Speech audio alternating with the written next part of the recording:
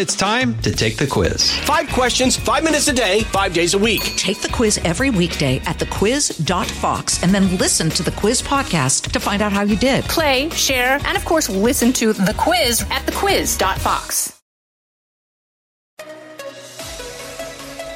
Now, from the most powerful city in the world, a new generation of conservative talk. Fair, fresh, fun.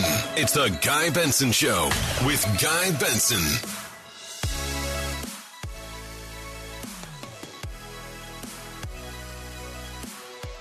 It's Monday, July 25th, 2022, a new broadcast week here on the Guy Benson Show. Thank you very much for tuning in, each and every one of you, between 3 and 6 p.m. Eastern every weekday or on demand around the clock for free on our podcast.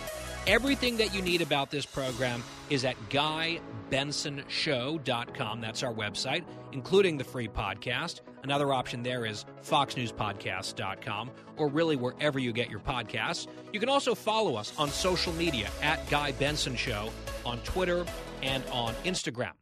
I'll be on special report tonight with Bret Baier, part of that panel.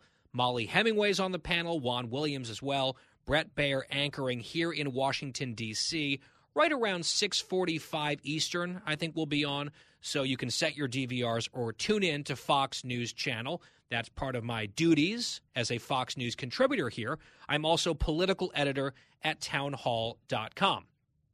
Our lineup is as follows on this Monday. Morgan Ortagus, former State Department spokeswoman, she's going to be here coming up later this hour on a few foreign policy issues that are, I think, very important. A revelation about China and Chinese espionage that we will get Morgan's take on coming up here in just a few minutes. Brit Hume, senior political analyst at Fox, he will be here at the top of next hour.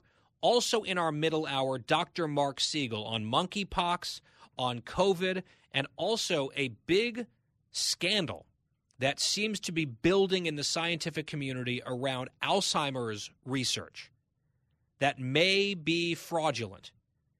And if Alzheimer's is a disease that affects anyone that you know or your family, this is really a shocking story that is just starting to get attention.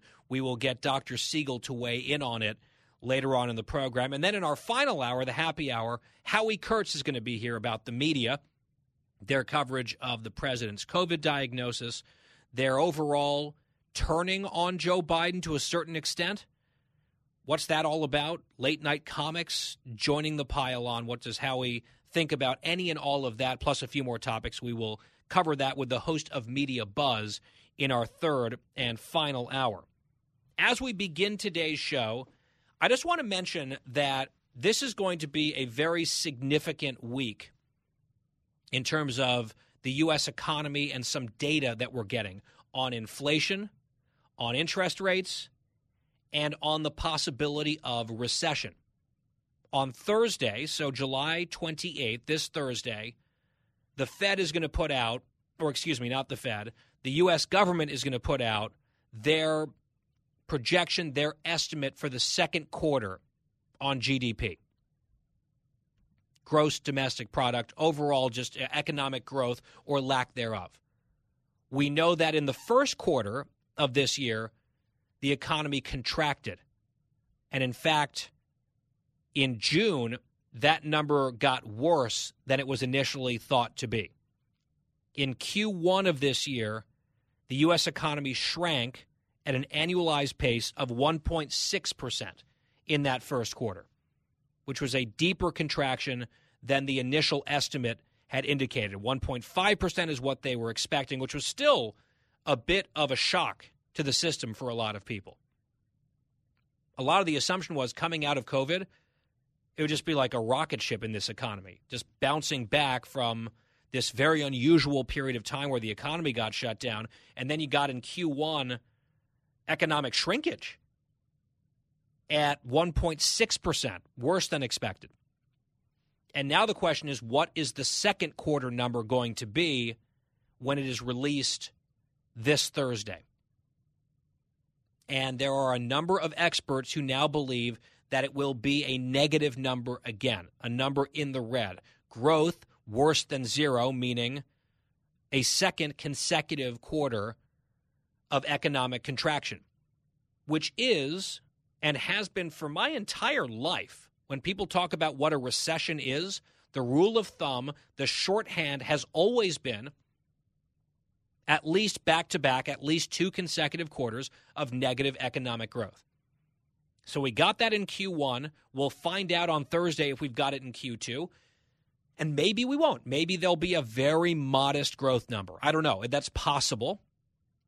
But it certainly seems as though the White House is resigning itself to bad news on Thursday, because they are already starting to pre-spin some of these numbers. I don't know if they've seen them or they just have a hunch, or they're seeing, for example, the Atlanta Fed, which has a tracker on this, and the Atlanta Fed believes that it will be, again, negative 1.6%, identical to quarter one.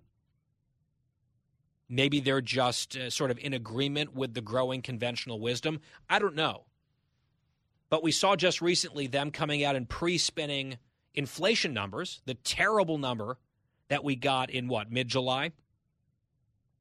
North of 9% overall in inflation. And they were, it's old, that number's outdated already, and it doesn't include the gas prices that are coming down a little bit and all of that, the whole song and dance. I'm getting that same energy from the White House yesterday and today as they send out some of their surrogates to, it feels like, prepare the battlefield for something that's going to be ugly on Thursday. And it would be one thing if they were saying, look, we think that fears about a second consecutive month of negative, or of quarter rather, of negative growth is, we think those fears are overblown. We think that is unlikely or less likely than some people believe. We're still optimistic, blah, blah, blah. They could be saying that, but at least right now they're not. What they're doing is trying to redefine what counts as a recession, which I find quite telling and also pretty brazen. As I said, as long as I can remember, as far back as I can recall, the basic heuristic, the basic quick rule of thumb was back-to-back quarters, negative growth, that's a recession. And now Team Biden is trying to tell us, let's reimagine the definition of recession. Even if it does come in as that second consecutive quarter of negative growth, that doesn't necessarily make it a recession. So here's the Treasury Secretary, Janet Yellen, appearing on Meet the Press yesterday, sort of setting the groundwork to make this argument that we've heard now echoed by others in Cut 12. This was Yellen. And many economists expect second quarter GDP to be negative. First quarter GDP was negative. So we could see that happen, and that will be closely watched. But I do want to emphasize what a recession really means is a broad-based contraction in the economy. And even if that number is negative, we are not in a recession now. And I would, warn that we should be not characterizing that as a recession. I understand. We should not be characterizing that as a recession, even though that is the thing that has been used. That is the metric that has been used to characterize recessions just basically forever. So I saw Scott Rusterholz, who's an economist. He explained some of the spin here. He said, here's some perspective. 2 negative quarters of GDP growth don't automatically force NBER to classify it as a recession. However, there's a reason it's a rule of thumb. Since World War II, we've had 11 instances of 2+ quarters of contraction. Every one was deemed a recession, with the one exception of 1947, shortly after the war. That's the context. There's a reason why this is generally used as the definition of recession, because this is what recessions are. The White House has now, on their official website, whitehouse.gov, they are putting out there basically the talking point that you just heard from Yellen. What is a recession, they ask? While some maintain that 2 consecutive quarters of falling real GDP constitute a recession, that is neither the official definition nor the way economists evaluate the state of the business cycle. our colleague Jackie Heinrich here at Fox News, tweeting that out, saying they're bracing for impact. They're not going to use the R word because they kind of want to redefine it. They are just, again, reinventing that definition. And you kind of almost can see the pattern happening already, where they deny recession was going to be a problem and really downplayed that threat, just like they did with inflation for a long time, and we know how that turned out. Then recession potentially arrives, as it might on Thursday with this news. If that were to happen, they're going to say, well, it's not really a recession. Just because this definition has been commonly used for many decades doesn't mean that it's real. And I wonder if in the following quarter, or in 2023, or in 2024, if there's an even more obvious and difficult recession, then where do they go? They would have to retreat further from the redefinition of the phenomenon to what? Saying that it's a transitory recession? I can imagine that, just like they did on inflation. So you've got Brian Deese, who's one of the big economic advisors to Biden that they put out there on TV all the time. He often is given the unenviable task of the pre-spin, and he is following in the footsteps of what we've read at whitehouse.gov and what we heard from the Treasury Secretary. Here he was on CNN in Cut 16. So I'm saying 2 quarters of negative growth in a row, that's a recession. Right, and certainly in terms of the technical definition, it's not a recession. The technical definition considers a much broader spectrum of data points. But in practical terms, what matters to the American people is whether they have a little economic breathing room, they have more job opportunities, their wages are going up. That has been Joe Biden's focus since coming into office. He has had a view of the economy that we need to look to build from the bottom up and middle out. And what that means is that typical working class people in this country have had trouble affording things for years. He is focused on building a strong, durable economic recovery here. We have real global challenges here in the short term. We've got to navigate our way through them, but we have to do so without giving up all our economic gains. That's going to be our focus, and I think that we need to train that focus on that rather than on sort of technical debates about backward-looking data. There it is again, backward-looking data. All the freshest data is backward-looking. Well, yeah, it's because that's the most recent stuff that we have to evaluate. Oh, let's not focus so much on technical definitions and what the public perceives to be the correct definition of a term. Let's focus on bottom-up, middle-out economics and building a stronger, more durable economy or whatever. Just a blizzard of blathering talking points. That's the president's focus. Oh, well, if that's his focus, how's it going? How's the focus gone, Brian? Not terribly well? Most Americans living paycheck to paycheck feel like prospects for a rebounding economy are poor. Most believe that we are already in a recession. That might become quasi-official on Thursday, although they're going to deny that definition and try to reinvent it, reimagine it, one of their favorite words, reimagine, like they want to reimagine policing. Remember that? Reimagine prisons. Ultimately, I think they can play games with rhetoric and language as much as they want, and they do it all the time. I feel like a lot of the progressive left, like all they do these days is try to change the meaning of words and then have a big angry debate about it. They can do that. It's just not going to work with the American people because the American people are experiencing what they're experiencing, and they're seeing it in their lives, which is why all of their BS about inflation also hasn't worked, because it just is what it is. Reality is what it is. And at some point, if this continues and if we get hit by a recession, and if that recession deepens, it doesn't matter what the Democrats want to call it or what words they choose to use. Reality is just going to be there. Searing, undeniable, unspinnable.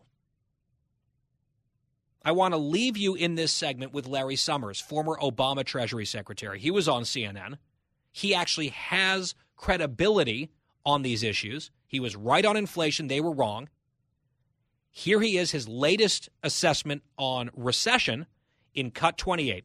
I think there's a very high likelihood of recession when we've been in this kind of situation before. Recession has essentially always followed when inflation has been high and unemployment has been low. Soft landings represent a kind of triumph of hope over experience. I think we're very unlikely to see one. So a soft landing would be an ingenious, fed, orchestrated, and engineered, easier, sort of softer, less painful recession out of really brutal inflation. And Larry Summers thinks that is wish casting at this point. Very unlikely to happen, and a recession almost inevitable without a soft landing. So who are you going to believe? Larry Summers, with credibility on inflation, and your own lying eyes, or Janet Yellen and Brian Dees in the Biden brain trust? That's your call to make. I know who I'm more inclined to trust, and we'll see if their spin really ratchets up into hyperdrive on Thursday when we get some of this data. It's the Guy Benson Show. We are just getting started. A new week on the program. Thank you for listening. We will be right back. Fresh conservative talk. Guy Benson Show. Hey, folks, it's your man, Keyshawn Johnson, here to talk about Angie, formerly known as Angie's List, your go-to home services. Marketplace for getting all your jobs done well. Now, you might be wondering, what exactly is Angie? Well, let me tell you. It's the nation's largest home services marketplace, connecting over 150 million homeowners with skilled professionals to tackle any project, big or small. As a homeowner myself, I always have things I want to work on for my house, whether it's general home renovations or fun projects like putting in a pool. With over 200,000 pros in their network, Angie makes it a breeze to research, compare, and hire pros, ensuring every job is done well. Whether you're fixing a leaky faucet or planning a full kitchen renovation, Angie's got your back. And get this, folks, Angie's pros aren't just any old contractors. They're your neighbors, often running small businesses right in your community. Plus, they've been rated and reviewed by others in your area, so you know you're getting quality service. So why stress over home projects when you can turn to Angie? From finding the best price to scheduling a pro at your convenience, Angie's got you covered every step of the way. So get started today at Angie.com. That's Angie.com, or download the app today to get started on getting all your jobs done. That's Angie, your trusted ally in home services. I'm Guy Benson. We are back. I mentioned there are a number of big data points dropping this week. Let me get more specific. Tomorrow, we will get the consumer confidence numbers. And if the polling is indicative of how consumers are feeling, those will probably be pretty bad. That's tomorrow, consumer confidence. Wednesday, the Federal Reserve is meeting on interest rates. And that, of course, is very much informed by inflation and the desire to curb inflation. And the more they clamp down to beat inflation, the harder the landing, so to speak, would be on a recession. Speaking of which, as I mentioned, on Thursday comes GDP, Q2. And if that's in the negative again, that is, by most people's definition, a recession. Which is why the White House is saying, let's not quibble about technical definitions. And technically, that's not really the definition, and we wouldn't call it that. Janet Yellen said she would be very surprised if that were declared a recession, just based on that. And it's true, look, job growth remains strong. There are some positive numbers out there and indicators out there, but overall, a lot of the arrows are pointed in the wrong direction. So GDP Q2 comes Thursday, hence I think a lot of this preemptive damage control. Then on Friday, we will get the Personal Consumption Expenditure Index. So a pretty significant week ahead, and we will have experts here on the show talking about it.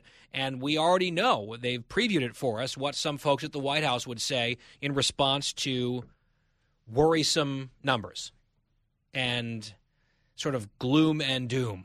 They'll say, no, that's all backward-looking. It's backward-looking data, transitory. I mean, we've heard it all before. I saw Seth Mandel, a conservative writer, very funny tweet today. It's not a recession unless it's from the recession region of France. Otherwise, it's just sparkling misery. Which is pretty good on the redefining of recession. A little champagne reference. Champagne's going to be less and less affordable, it seems, for a lot of people, if it isn't already. Guy Benson Show continues next. Out of the gates and ready to go. Hey, it's Hutton Withrow. Hot Mike is here on the Outkick Network. We've got your afternoon covered with the latest sports discussion, and it's available wherever you find your audio. Daily analysis and news. He is hot. I am Mike. Actually, my name is Chad. His name is Jonathan, but you get the picture. We're going to bring it every single day. Whatever you want to call us, we'll respond to. We just want you to respond to what we're dishing out every day. And while you're here, we hope you subscribe to the podcast, like, subscribe, and share. You're listening to a new generation of talk. Guy Benson. Welcome back to the Guy Benson Show, where our website is and remains GuyBensonShow.com. And the podcast is and remains totally free on demand every day. I want to read to you a little bit from this CNN story, a few passages, then bring in our guest to react. Here's the headline. FBI investigation determined Chinese-made Huawei equipment could disrupt U.S. nuclear arsenal communications. And the story begins like this. On paper, it looked like a fantastic deal. In 2017, the Chinese government was offering to spend $100 million to build an ornate Chinese garden at the National Arboretum in Washington, D.C., complete with temples, pavilions, and a 70-foot white pagoda. The project thrilled local officials who hoped it would attract thousands of tourists every year.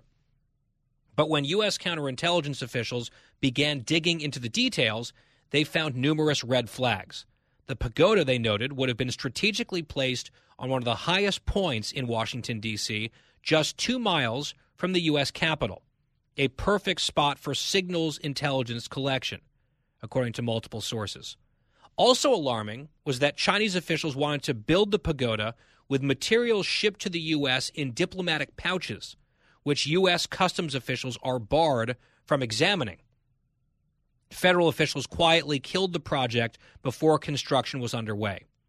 The canceled garden is part of a frenzy of counterintelligence activity by the FBI and other federal agencies focused on what career U.S. security officials say has been a dramatic escalation of Chinese espionage on U.S. soil over the past decade.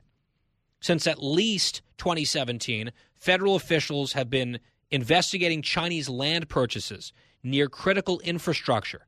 They shut down a high-profile regional consulate believed by the U.S. government to be a hotbed of Chinese spies and stonewalled what they saw as clear efforts to plant listening devices near sensitive military and government facilities.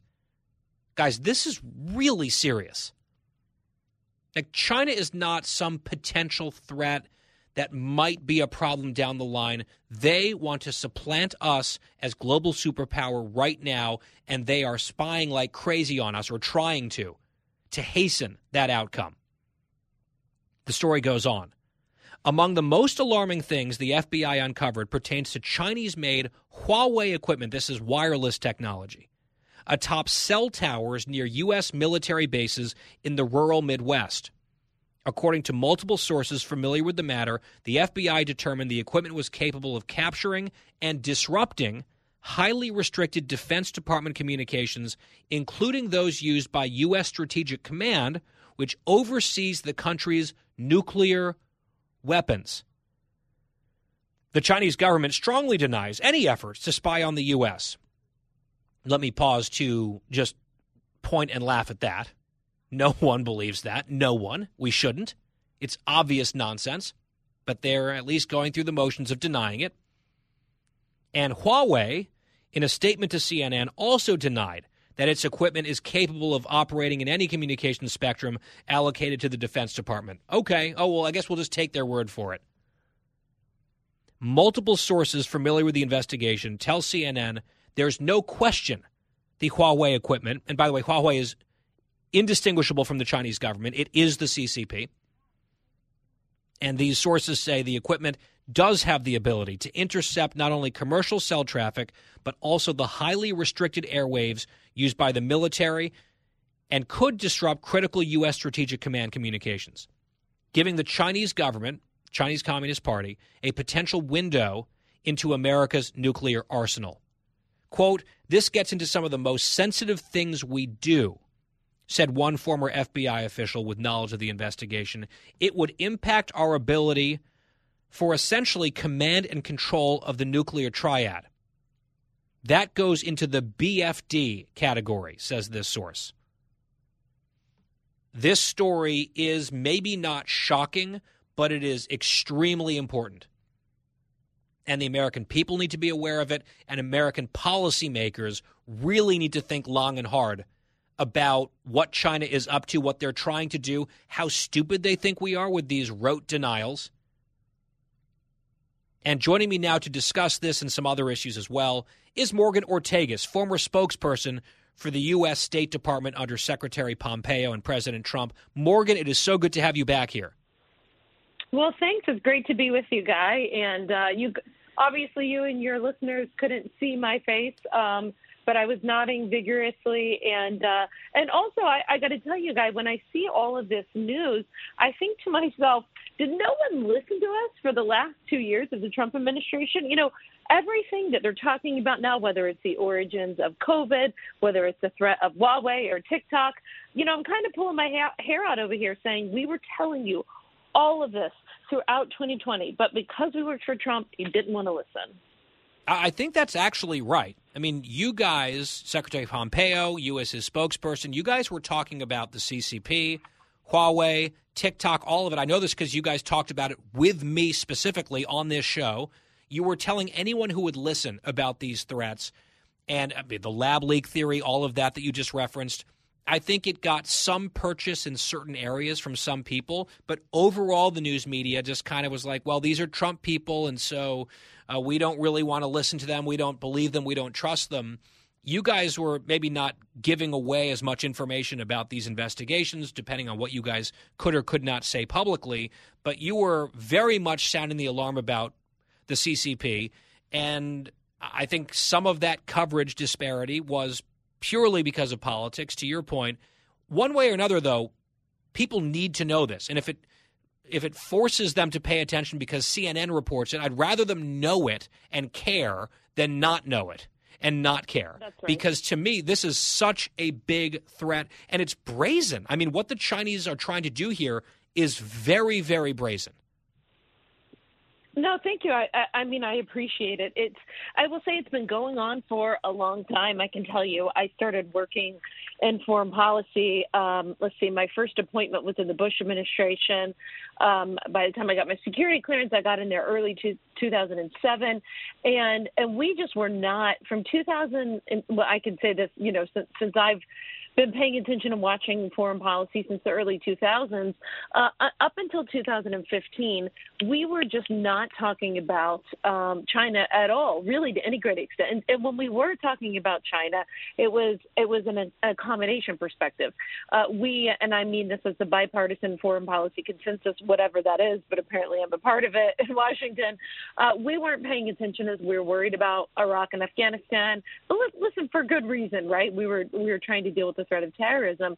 But anytime we were Republicans or Democrats in the end of the Bush administration going to the Obama administration, we talked about pivoting to Asia, but we talked about it in accommodating terms. We talked about it as giving, China ascension to the WTO, how we continue to open up and do business with them.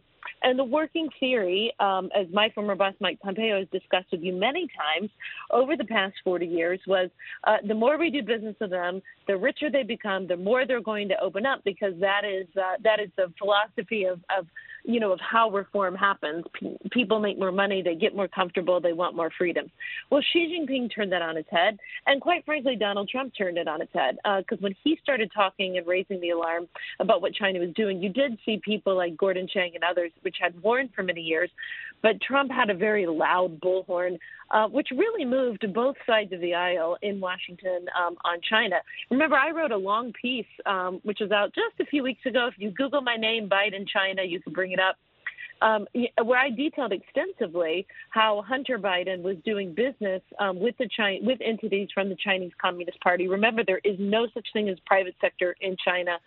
They are all essentially state-owned enterprises and beholden to the government. But more importantly, what people don't remember, Guy, is Biden, current President Biden, was in charge of China policy during the Obama administration. Obama put him in charge of it. It was his portfolio, and all he did was accommodate them, wine and dine them, and we saw them militarily take over militarize the South China Sea. We saw them steal our IP. We saw them steal the security clearance info of millions of Americans, including myself.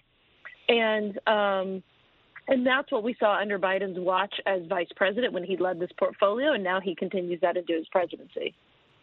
And I would just note again, because we talk about wokeness a lot on this show, and sometimes people might roll their eyes and say, well, look, that's just sort of excess nonsense from, college students or whatever. I think it's pretty obvious it's gone way beyond that. It's become endemic in our society. It is a real toxin, I would say, in our ability to talk to one another and to function as a society. And the Chinese government and their friends and their allies and their operatives are actually actively trying to seek opportunities to capitalize on this sort of culture of wokeness to make these kinds of conversations that we're having verboten, where they want to frame any opposition to the behavior of the Chinese Communist Party and their infiltration of U.S. institutions, their infiltration on U.S. campuses, for example. They want to frame that or dismiss it as racism. And they want to go to the well of identity politics, turn us against each other and say, oh, no, you can't talk about that because that's xenophobia, that's, racism, stop Asian hate. And, I mean, it's such, I think, sort of brutish and blunt object that they're trying to use. They're trying to use our own stupidity against us, or our own, the new mores that certain people in this country are trying to foist upon, all of society, to say basically we're going to infiltrate your institutions at very high levels, and we're going to try to use this craziness on the left and identity politics to prevent you guys from even talking about it in a serious way, let alone doing anything about it. I think that is extremely dangerous. And my hope, Morgan, is that there will be a bipartisan recognition of the threat here, and that maybe for once we can put aside the pettiness of Washington, D.C., and actually be very serious about this threat. And look, I think the fact that Speaker Pelosi is committed to going to Taiwan and isn't backing down, that's a good sign on that front. And I would commend her if she moves forward with that plan, which it looks like she will. This is just way too important for the inane ridiculousness that characterizes so much of our politics these days. Yes. If you have time, allow me for a second. I know I get excited on radio because there's no TV producer guy in our ear when you and I are on TV together yelling at me to rap. So I will say quickly on the Taiwan thing, there's a lot of flurry amongst nerds like myself and the Republican foreign policy world on this, like, where do we stand on this? Let me say, first of all, that I think that I don't have a problem with her going. It is a big error in how the administration has handled this in two ways. One, you never talk about Fight Club, right? Like, we should just wake up, look at the television one day. It's sort of like whenever the president, you remember this in years past when we saw the ongoing wars in Iraq and Afghanistan. Remember how the president would just show up in Iraq or Afghanistan on Christmas for Thanksgiving or Yep. That's how her trip should have been conducted. It never should have been talked about in advance. It is way, way, way too sensitive and precarious of a situation.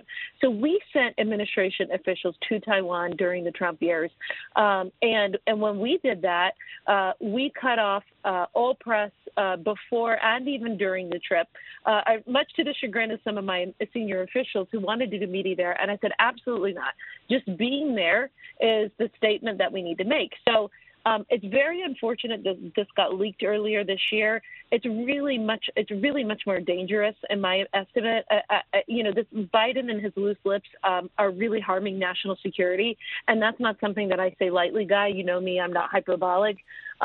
The fact that Biden admitted that there are internal deliberations inside the government that the military doesn't want Pelosi to go.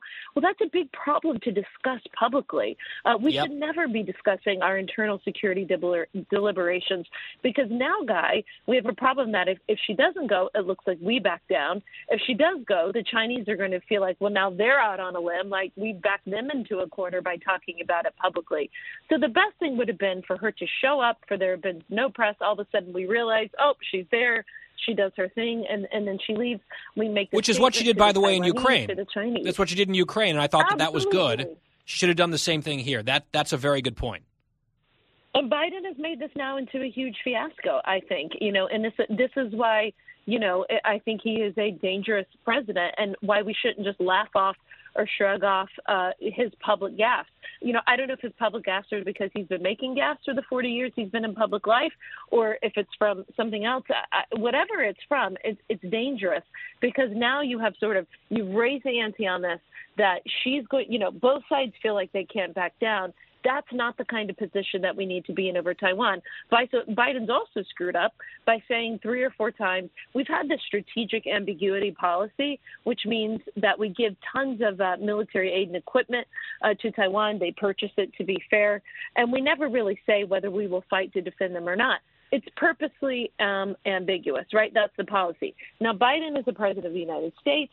He has every right to change that policy, but instead he commits verbal diarrhea and sort of changes the policy. And then they walk it back, right? It's happened like 3 times. He'll say something, then they walk it back. Morgan, we only have less than a minute left. Very quickly, your assessment of the Saudi Arabia trip. Diplomacy at the very highest level. What did you make of that? I mean, my expectations were incredibly low, because he squandered the opportunity that he had in the Middle East for the past 17 months. And then, really, I think this is the White House communications team really screwed up, Guy.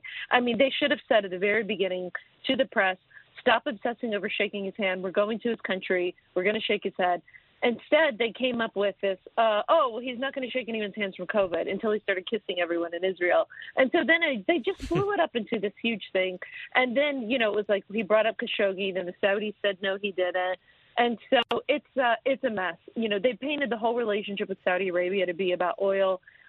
They fight, they are partners with us against terrorism. Have they screwed up? Was the murder awful? Yes. Should we change our entire foreign policy over the murder of Jamal Khashoggi? No. Yeah, and I think the expectations management was deficient, let's put it that way. Some pretty tough assessments here from Morgan Ortagus, but I think they're fair, and I think the point about Pelosi was a really good one. Morgan, we're up on a break. We always enjoy our opportunities to chat. Let's do it again soon. Morgan Ortagus, former spokesperson at the U.S. State Department under Secretary Pompeo and President Trump. Morgan, thank you. Thank you so much. Great to be with you. We will be right back on The Guy Benson Show.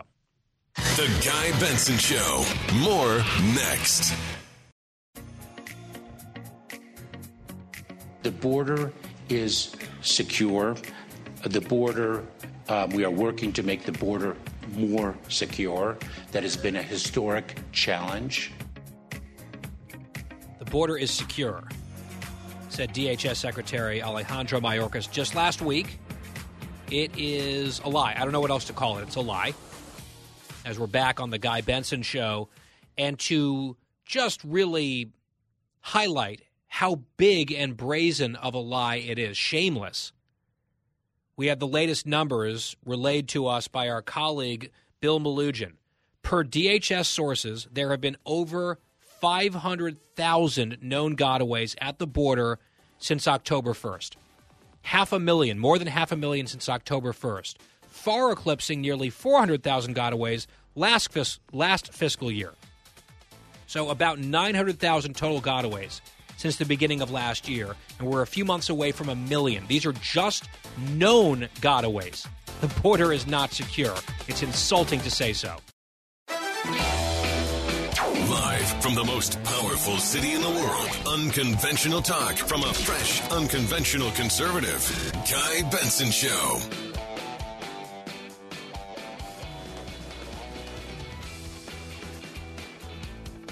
A brand new hour on The Guy Benson Show. Welcome in.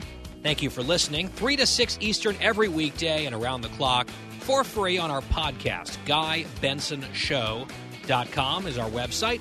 At Guy Benson Show, Twitter and Instagram. So check all of that out if you would like. As we begin our middle hour, let's bring you a Fox News alert. As the Dow closes up 90 points, ending the day at 31,990. We'll be talking about a number of our big topics here from the radio show tonight on Special Report. I'm on the panel, Fox News Channel, toward the end of the 6 p.m. hour. Hope to see you there with Brett and company. With us now is the man who helmed that show for many years, Brit Hume, senior political analyst at Fox News. Brit, as always, great to have you. Glad to be here, Guy. I would like to get your take on the redefinition of recession that we're starting to hear from the White House. The Treasury Secretary, a top economic advisor, whitehouse.gov, they're all saying, well, if we get a second consecutive quarter of negative growth, that would not technically be the definition of a recession, so we probably shouldn't call it that. What do you make of that, Brett? For long as I can remember, Guy, going back many decades, the standard definition of a recession has been consecutive quarters of negative growth. So we've had one such quarter. We may have another.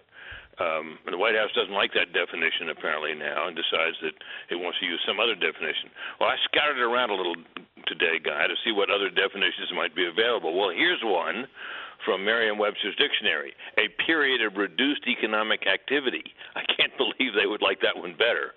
But when you get down to it, when you're in a recession, politically, you don't like the word, but what really matters is what people are feeling and experiencing in their own lives. And people are having a hard time, and it's more inflation than the possibility of recession. But both are in the cards, and it's not good, and there's no way to spin your way out of it. Yeah, and once you try to get rid of the inflation, which is crushing people, that is what so often leads to recession. And we played the clips from Larry Summers and others saying when you have the exact current set of issues and circumstances that we're all living through right now with inflation and low unemployment, when that is, in the mix, what you get next as you come out of inflation is recession. And the worse the inflation, the heavier the clampdown is, the more painful the recession often tends to be. And at least for now, the White House is, I guess, going with the let's change the traditional rule of thumb definition so it wouldn't technically be the thing.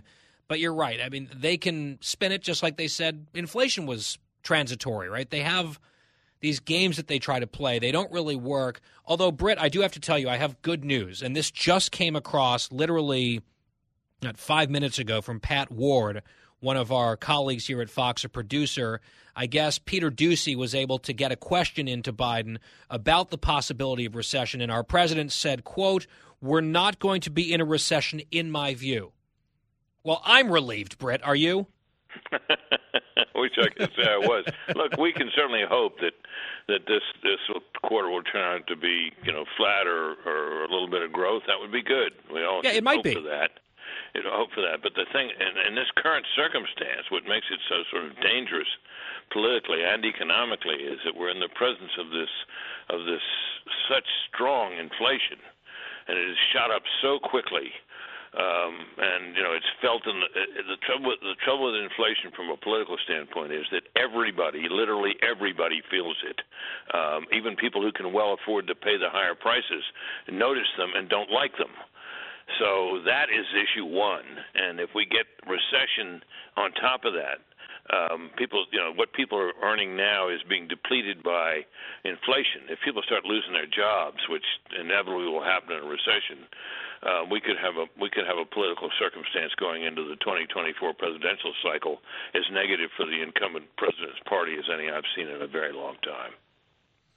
Brett, on the issue of immigration, in the last hour we played a clip just from last week of the DHS secretary. He was in Aspen, having a beautiful time with beautiful places, beautiful faces in a beautiful place, Aspen, Colorado. And he was asked, or it was brought to his attention, the issue of the border crisis. And he said, I think we have the clip down, if we can just play, this is Mayorkas last week. The border is secure. The border, we are working to make the border more secure. That has been a historic challenge. The border is secure. And they've been saying this. This is the official White House line since day one.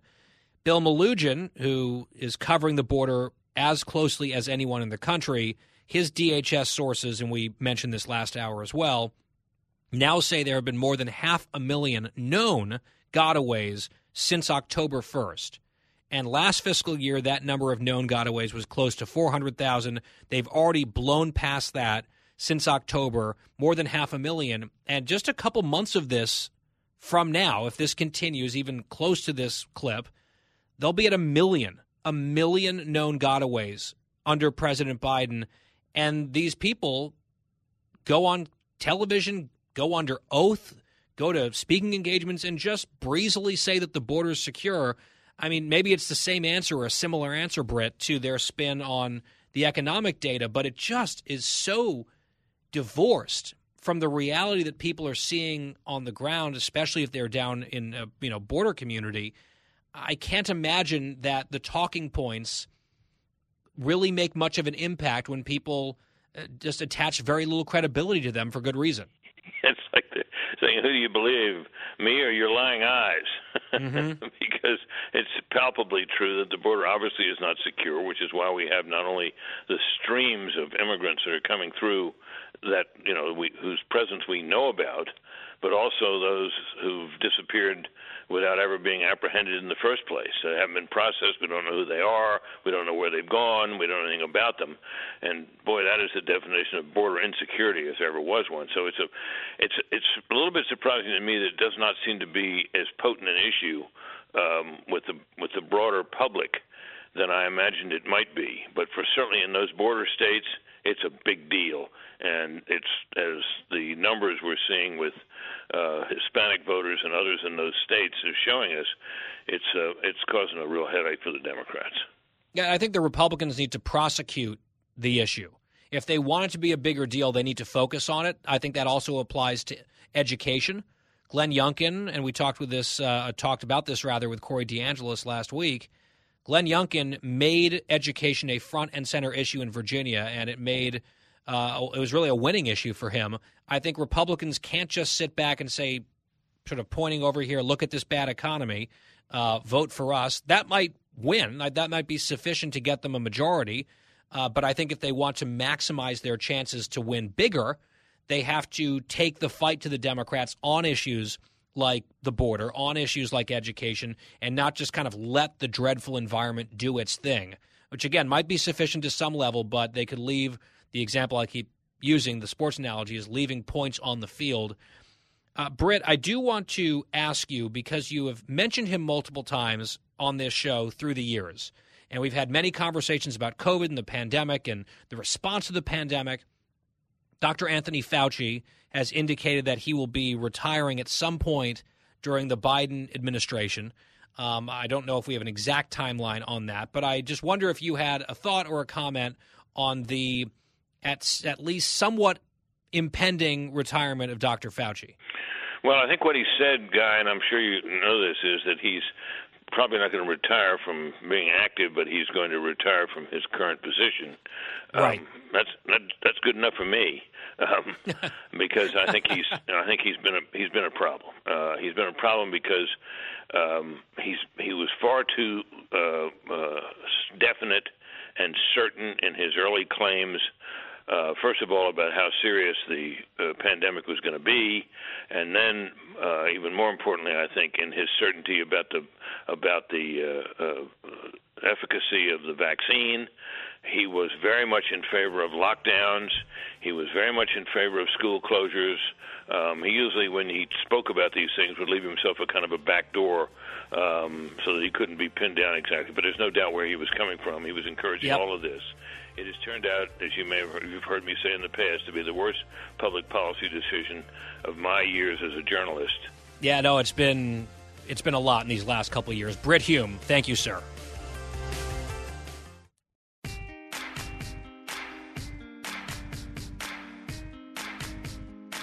I'm Guy Benson. We're back.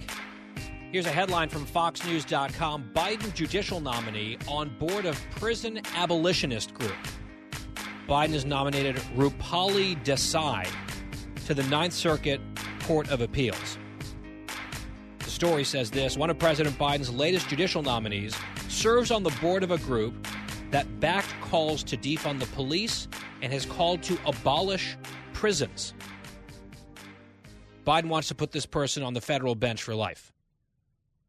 He nominated Rupali Desai, a litigation partner at the firm Coopersmith Brockelman, to the Ninth Circuit Appeals Court bench last month.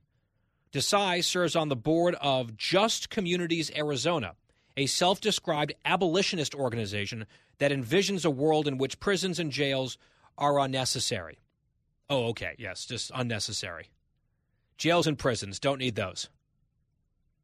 The organization has taken several radical stances on the criminal justice system, including claiming that the criminal punishment system isn't really about justice, and also mourning Arizona's execution of Frank Atwood last month. Who is Frank Atwood? He was convicted in 1987 of raping and murdering an 8-year-old girl and disposing of her body in the desert. And they put out a big tribute to him after he was put to death. This group was formerly known as the Arizona chapter of the American Friends Service Committee. And its national arm supports defunding the police and called the American criminal justice system, quote, a racist system that disproportionately targets people of color. And the Arizona branch that she serves on the board of co-signed a statement from the national arm that called to divert resources, quote, away from the police forces that occupy our communities. AFSC has also supported abolishing prisons, as well as the boycott, divestment, and sanctions movement targeting Israel. Backed by several terrorist organizations, it is an anti-Semitic movement. So these are some real extremists. And they, of course, being left-wingers, are checking all the boxes of intersectionality where they support all the various causes. It's not just defund the police. It's abolish prisons. It's boycott, divest, sanction Israel. It's all of it. Racist systems, on and on it goes. And look, it's fine. If you're out there and you're a leftist and you believe in these causes, fine. Freedom to associate, freedom of speech. We have the freedom to criticize and to disagree, and we will, and we should. But here's a woman. It's not like she once liked a tweet by this organization or got signed up to be a follower of the Facebook page of this organization and someone unearthed that. People get canceled for all sorts of things these days. No, she is on the board of this organization. And you don't accidentally end up on the board of an organization. And you likely don't join in that capacity if you aren't on board with their general thrust of what they believe. I guarantee you it was not a mystery or a surprise to this nominee that the group was in favor of defunding the police and abolishing prisons and all the rest of it. BDS, the list goes on. I see here that there are also fanatical abortion people. I mean, of course, it's all of the things.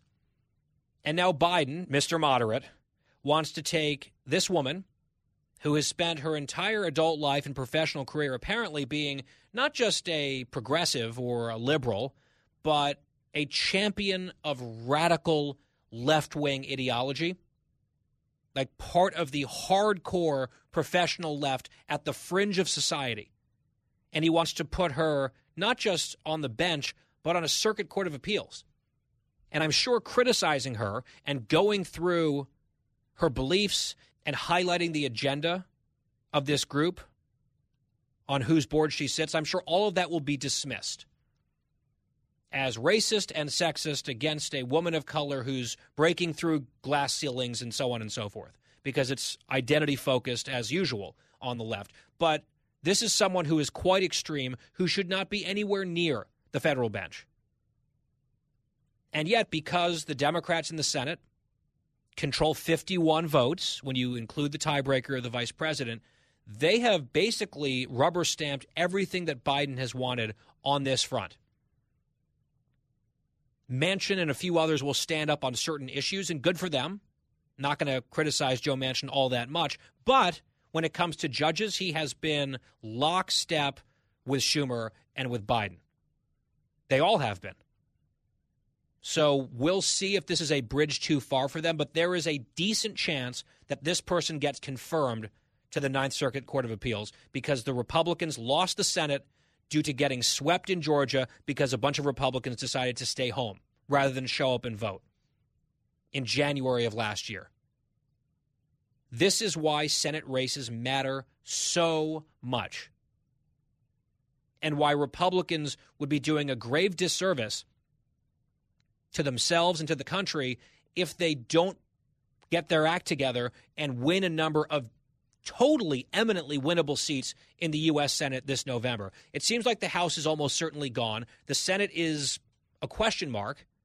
But as the Democrats learned, for example, after 2018, even if you win something of a wave election and you've got the House of Representatives, you can stop a lot of things that the other side wants to do. You cannot necessarily stop judges, which is how Trump and McConnell kept putting a bunch of qualified conservatives on federal benches all across the country, culminating toward the end of the term with Amy Coney Barrett on the Supreme Court. Now, that was a big deal. If Republicans can net at least one Senate seat this cycle, which they should be able to do on paper in theory, this type of nominee would not see the light of day in a Mitch McConnell-run Senate. I'm not saying they should blockade anyone that Biden puts up, but I think Biden and his team would have to think differently about the types of people that they tried to nominate and get through, because the environment would be different. So long as Schumer is running the show up there, this is the type of person you're going to get. So I want to highlight the radicalism not only of the nominee, but the people who decided to recommend her, the president who campaigned as a moderate, who is anything but. The left wing of his party is running the show. He governs in fear of them, and that's never going to change. At this point, the die is cast.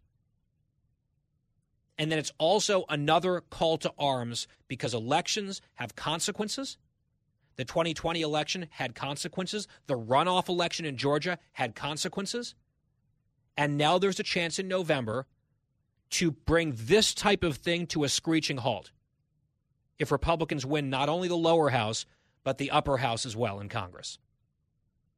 The stakes are very high. It's not just academic. It's not just theoretical. It's not just tribal, party one versus party two. It matters. And I think this story encapsulates it and underscores that point. So I want to bring it to you. We'll take a break. We'll come right back. The Guy Benson Show continues after this.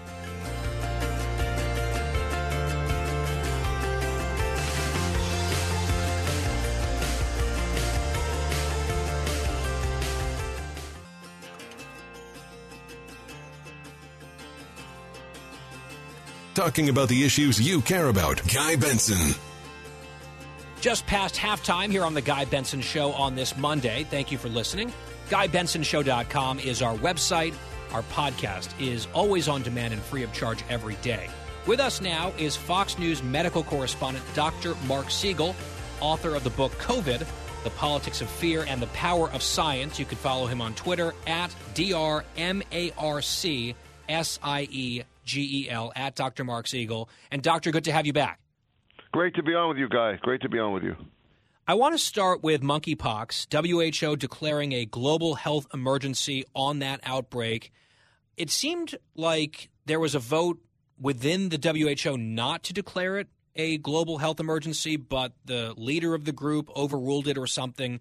Do you think it is truly a global health emergency, number one? And number two, since the vast majority of cases are coming among gay and bisexual men within a certain age range in particular, is this something where the messaging, the treatment, the vaccines ought to be focused on that population as opposed to sort of treated as a broader health emergency for the population writ large?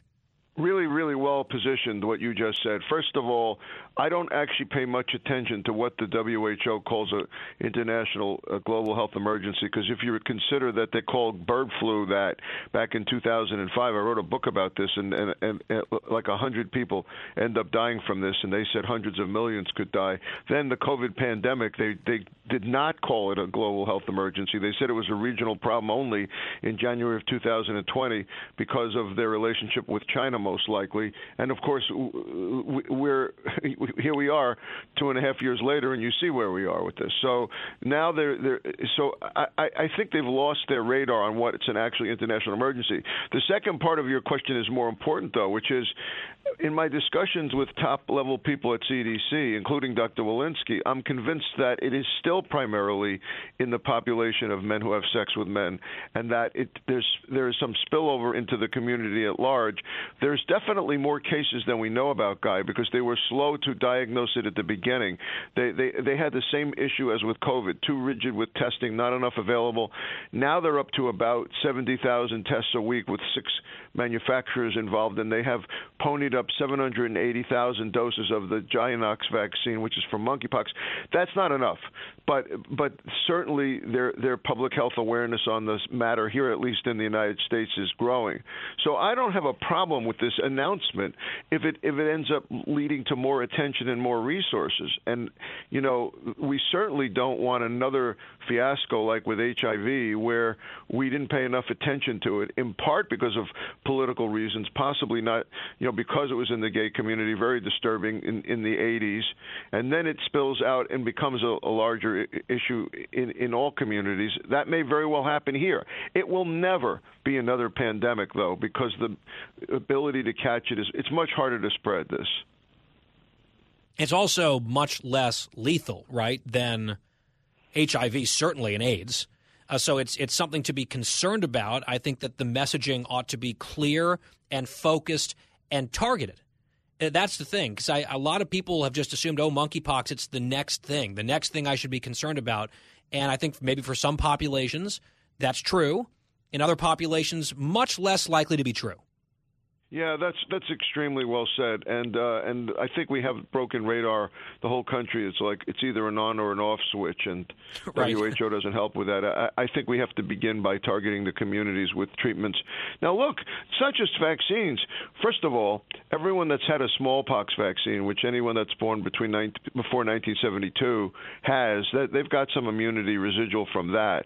We're not factoring that in. And then there's TPOXX, which is a good antiviral treatment for this, that, believe this or not, and you of all people are used to bureaucratic snafus, believe it or not, to get that drug, you actually have to be entered into a protocol, a CDC protocol, like a clinical trial, because the FDA hasn't given it emergency use authorization for monkeypox, which is wrong and needs to change.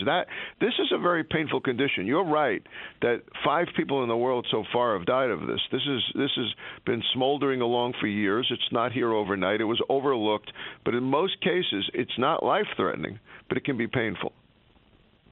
Meanwhile, on COVID, I saw Nate Silver highlighted a poll that came from YouGov. And here's what he described as the upshot of the poll, Doctor. Silver wrote, the more closely people follow COVID news, the more likely they are to think that the pandemic is going to get worse, rather than believing that the worst part of the pandemic is already behind us.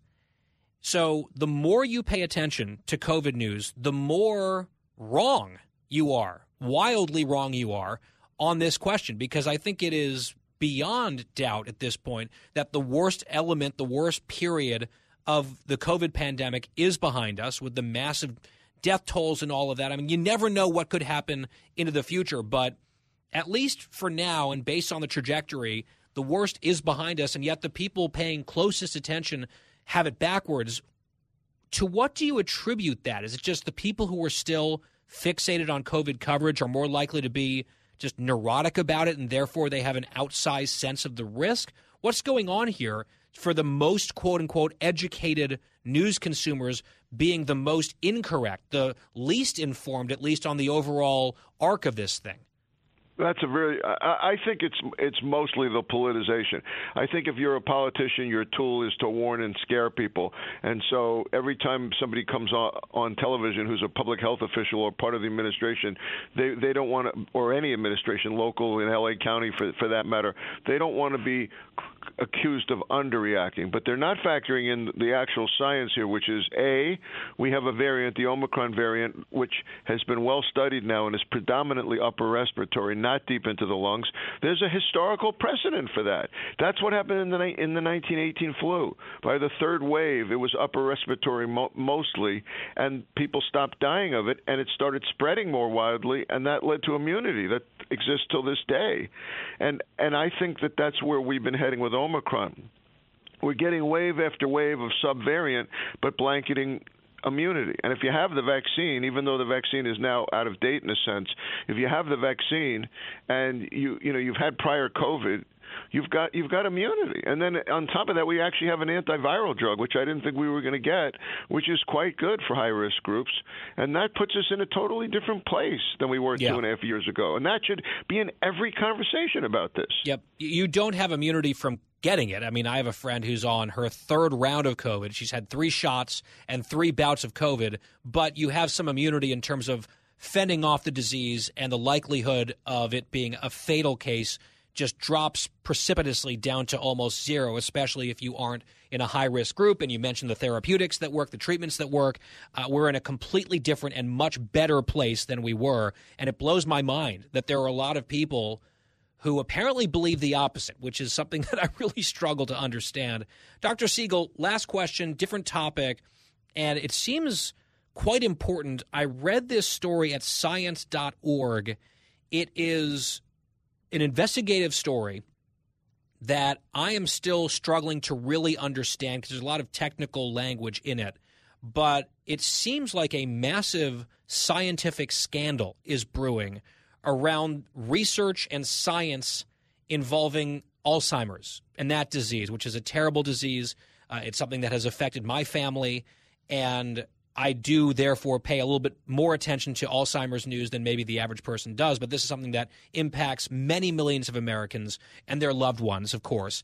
And it looks as though a lot of the sort of primary scientific assumptions around the disease are based on faulty, if not outright fraudulent data. And someone appears to have discovered this and blown the whistle, and there's this tempest brewing. How significant is this? Have I described it properly? What do we need to know about this? Unbelievable story, and so thank you so much for bringing this up today. The drug in question is called Simulafim. It's called Simulafim, and it got approved by FDA with a lot of eyebrows raised because it has a lot of side effects and hasn't been shown to work. Now, let me get deeper into what you're bringing up here. The research was based on imaging, which a scientist named Matthew Schrag says is been tampered with, the actual imaging. And that's the issue. So now let me tell you my thoughts. One, this is all published in Science, as you said, and that journal is one of the top 2 in the world. That and Nature, the top 2 in the world. This is a very reputable journal. This journal doesn't sensationalize. This is a real issue. Secondly, neuroimaging for Alzheimer's is becoming hugely important, and it should not be tampered with because it's actually one of the holy grails of figuring out how to handle Alzheimer's and when it's active and when it's progressing and what to do about it. Hugely important not to massage anything to do with imaging. Third, and this is probably my most important point, the whole thing is based on a protein called beta amyloid. Now, we know that beta amyloid is characteristic of Alzheimer's. Here's what we don't know, Guy, whether it's there after the fact or before the fact. In other words, this drug, what it does is it leads to the breakdown of or the repair of that abnormal protein, but that may be too late.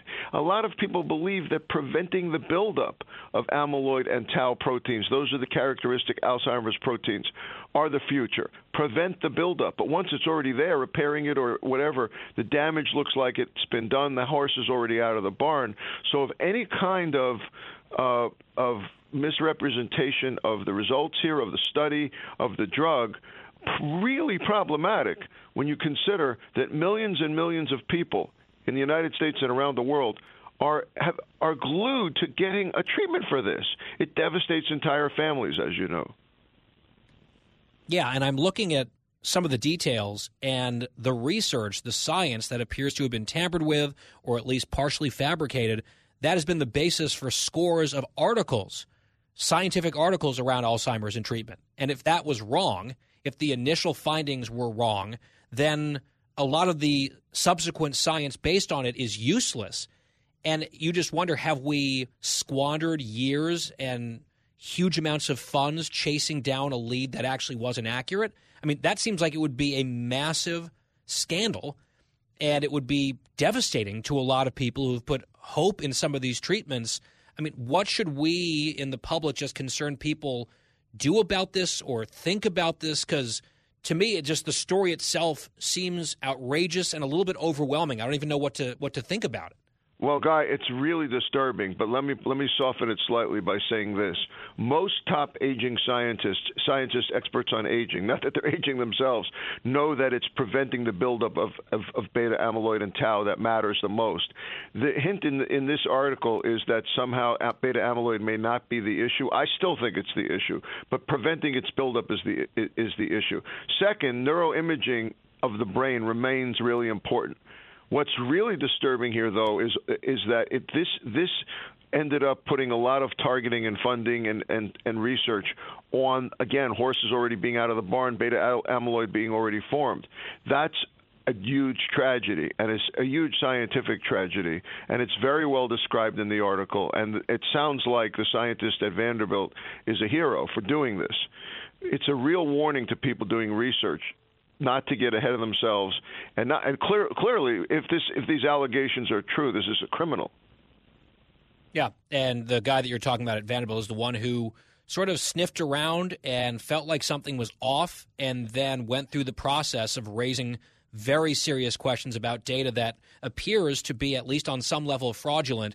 And if he hadn't done that, and if people hadn't taken it seriously and responded, who knows how much more time and money could have been wasted or misdirected in a way that was not actually helpful to getting a solution to this problem that affects so many people. And Dr. Siegel, thank you so much for addressing it with us here on the show. Thank you so much. We will step aside. We will be right back. It's The Guy Benson Show. Stay tuned. The Guy Benson Show. More next.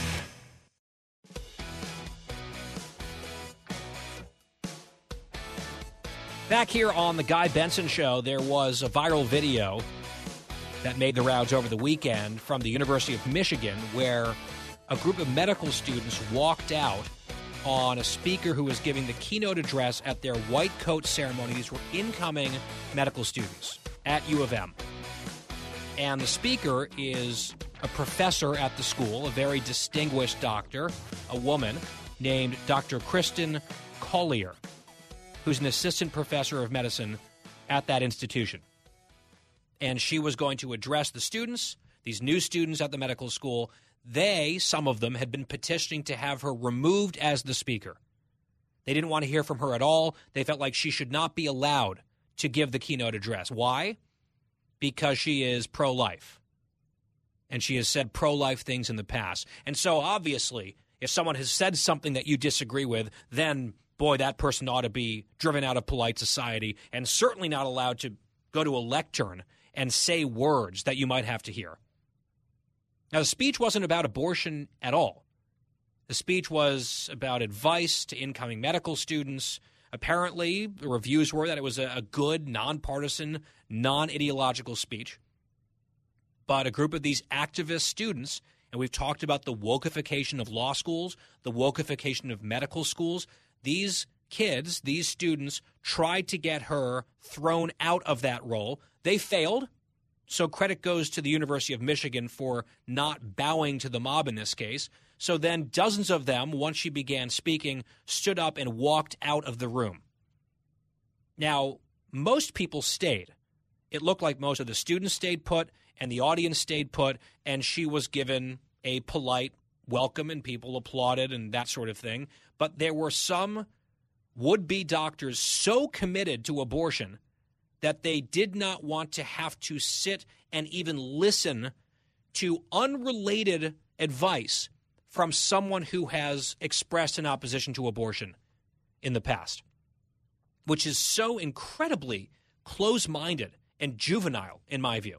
And, of course, because Twitter is a left-wing cauldron echo chamber, a bunch of people were cheering on the students like they were so brave. It's not brave at all.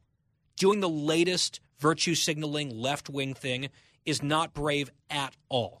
And a shocking number of people, maybe not so shocking, felt like the University of Michigan disgraced itself by permitting a pro-life person to speak in this capacity. I guess they love women. They want women to be doctors and, girl power and strong, accomplished women, unless you don't believe exactly the right things, in which case, get out. It is so close-minded. And the tribalism and the polarization is just toxic. One other related note out of the University of Michigan, their football coach, Jim Harbaugh, I'm not a fan. I'll just say that. But he was quoted recently talking about his pro-life beliefs. He said, quote, "I believe in having the courage to let the unborn be born. I love life. I believe in having a loving care and respect for life and death. My faith and science are what drives those beliefs in me." End quote. And there's a bunch of people mad at him now. And I will say maybe I'm less of a critic of Jim Harbaugh now, because I agree with him on that, although on the gridiron, my position is unchanged. They're going to throw him out because he's pro-life? Are they going to try? Are those the standards these days? So far, the university's standing up to these people, but we'll see. The pressure gets immense, and these bubbles become pressure cookers. My hat is off to the woman who gave the address and to the adults who stayed put and listened to another human being. It's a low bar for applause, but I guess they deserve it in this current climate. Final hour of the Guy Benson Show is coming up. Howie Kurtz is here next. Stay with us.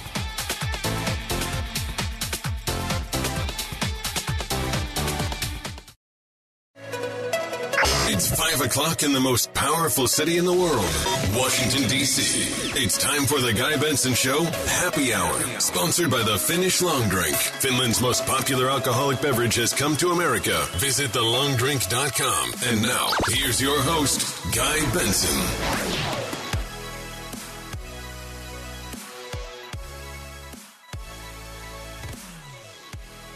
It's the Happy Hour here on the Guy Benson Show, our final hour of the program today. Thank you for being here. Every weekday, 3 to 6 p.m. Eastern, the final hour, 5 to 6, is the Happy Hour, sponsored by the Finnish Long Drink, which is fantastic. Got the new shipment, I think, on the way to the house. Any day now should be arriving. TheLongDrink.com is their website. You can find out where it is sold near you. That list has been expanding rapidly due to popular demand. TheLongDrink.com. Always drink responsibly, 21 plus only. In fact, I had a long drink at Katie Pavlich's house this weekend. I was over there for dinner. She and her husband are fans. So just putting that out there. Our website here is GuyBensonShow.com, where the podcast is free every day. Lots of other content there. You can also follow us on social media at Guy Benson Show on Twitter and on Instagram. I'll see you a little over an hour and a half from now on Fox News Channel. I'll be on Special Report with Brett Baer as part of his panel, so hope you'll tune in for that. Joining me now is Howie Kurtz, host of Fox News Channel's Media Buzz, every Sunday morning at 11 a.m. Eastern. Also, he is host of the podcast Media Buzz Meter. You can follow him on Twitter at Howard Kurtz. And Howie, it's always good to have you here on the show. Same here, Guy. I want to ask you about your overall thoughts on the press coverage of President Biden's COVID diagnosis. Obviously, the circumstances are vastly different. It seems like the president's condition is quite different than the former president's was at the time. But Joe Biden is 79 years old. Sounds like it's mild, and he's improving, thank goodness. And overall, the tone from the press has been more matter-of-fact, less breathless. Probably less hysteria, and also some cheap shots at Donald Trump by people on the air and elsewhere who didn't make the distinctions that you just did. I mean, at the time, Jim Messina, former Obama White House aide who's now on MSNBC a lot, went on and said, well, this is so different than Trump because Trump didn't even want to take the vaccines and he lied about it and blah, blah, blah. There were no vaccines available even to a president when Donald Trump got COVID. And yes, he had to go to the hospital. And yes, he needed oxygen, and yes, there were conflicting accounts because initially his condition was portrayed as not being as serious as it was. So to compare that to now when it is utterly routine for somebody who, as the president is, fully vaccinated, fully boosted, to get this, to have very mild symptoms. In fact, there's a report that all the symptoms are almost gone today, several days after he got it, is very different. At the same time, I would just throw this in. It is the approach of the Biden White House to say, nothing to see here, no big deal, president has COVID. Yes, he's 79, but he's fine. And that seems to be reflected in a lot of the coverage. Now, it may have the additional virtue of being true, but I think there's a little bit too much eagerness to go along with that line. Well, I think there's often eagerness to go along with the line of Democrats in general. I mean, this is what the media does all the time. We've seen the Gallup numbers with trust in the media crashing, Howie, among conservatives even further, but also among liberals and Democrats. It seems like the trust factor is so far eroded that I'm not sure what it would take to build back some of this ground, gain back some of the ground that's lost. But it doesn't seem like many in the media are terribly interested in course correcting at all. And I wonder what you make of, we all understand why conservatives broadly distrust the media. I think that is righteous lack of trust, and the media has earned that.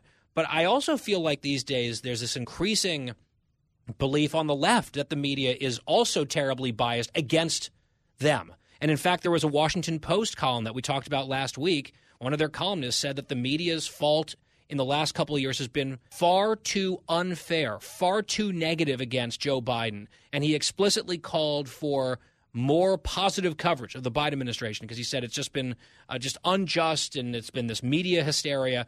To me, that is wildly out of touch with reality, and yet it's a view that has quite a lot of currency in relatively broad swaths of the center left in this country.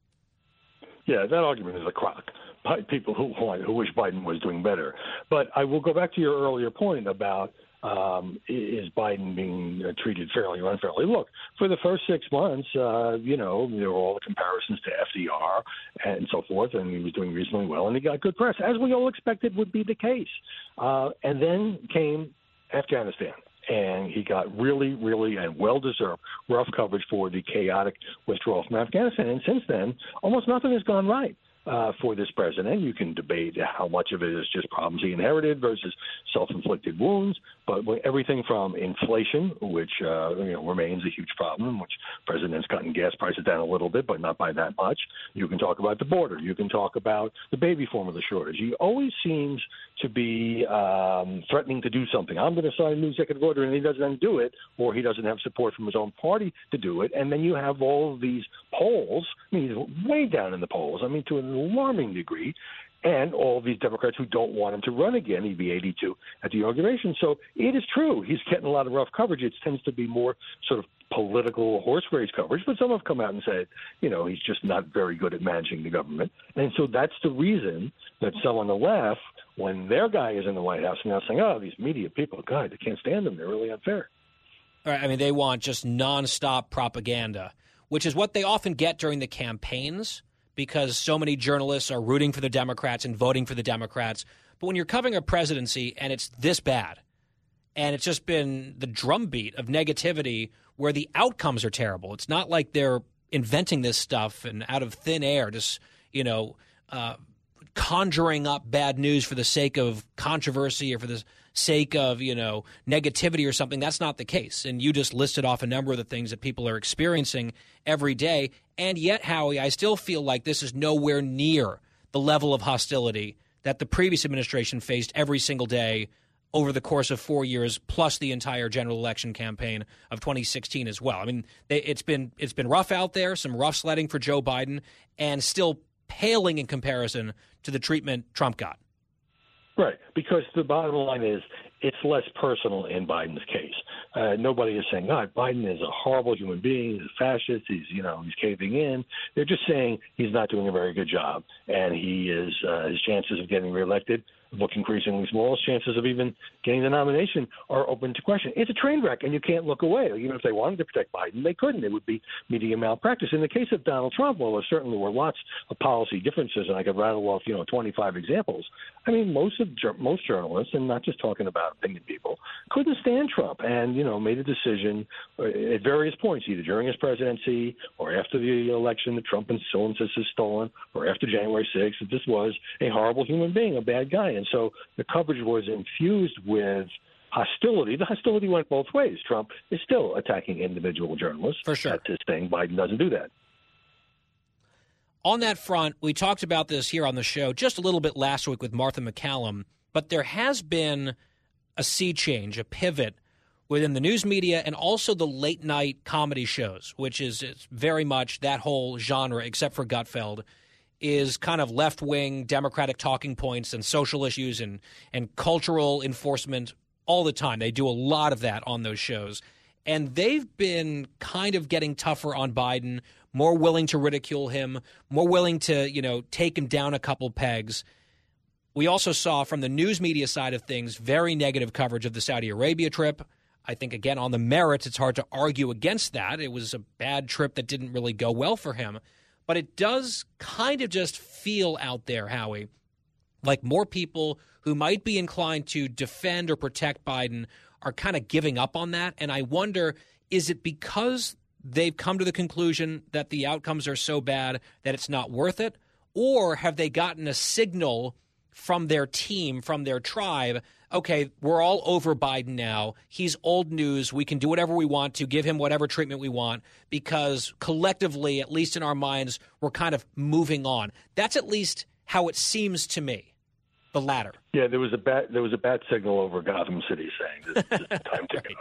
Look, I had White House spokesman John Kirby on Media Buzz yesterday, and I asked him about the Saudi Arabia trip, and I said, you got nothing, like no decrease in oil production, fist bump controversy. And he said, oh, no, we had all these great things. And he just listed diplomatic things that had nothing to do with energy production. So I didn't think he had a strong case to make. I just think that even with the late-night comics, I've looked at a montage of those clips when I was on another Fox show. Sure, they're now for the first time taking jabs at Biden because, it's low-hanging fruit.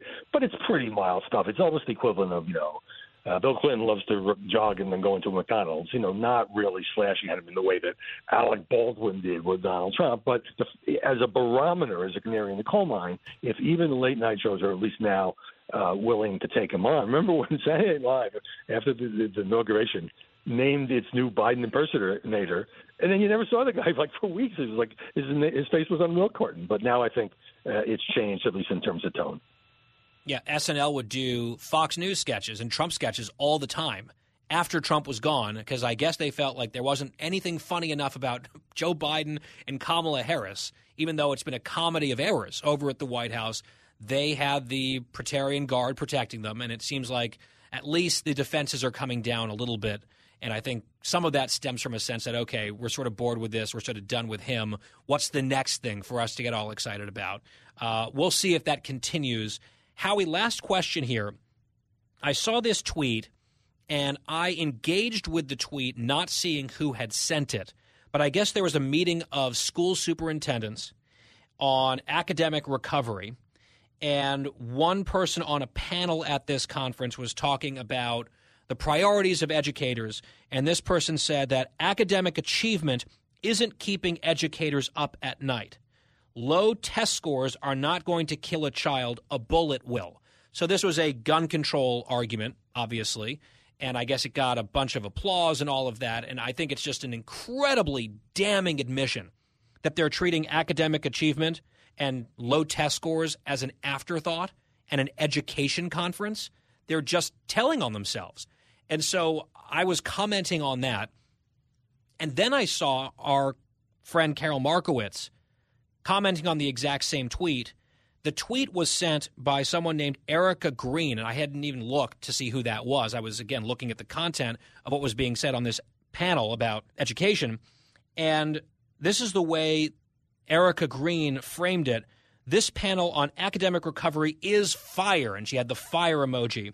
The latest mic drop moment is from Dan Domenech, and then she offers these quotes that I think are very revealing and sort of a billboard again for school choice, but it was framed as like cheerleading. Like, this is an amazing thing that he said, this insane point about school shootings being really the priority of educators and kids falling behind in their academic development and test scores sort of matters a lot less. The fire emoji, the mic drop, all of that framing came from, as I said, Erica Green. Then you click on her bio. She is an education reporter for the New York Times. She is a journalist assigned to cover issues of education, and she is just breaking out the blue pom-poms to not just amplify but cheer on a point that I think, A, is terrible, and B, in a way where I just assumed this was an activist. I didn't know this was a journalist. And indeed, it's a New York Times journalist on the education beat.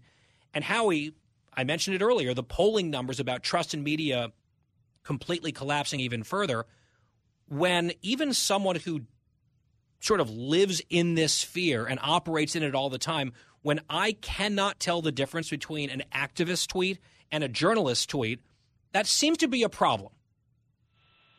It's amazing. And by the way, I'm concerned about school shootings too.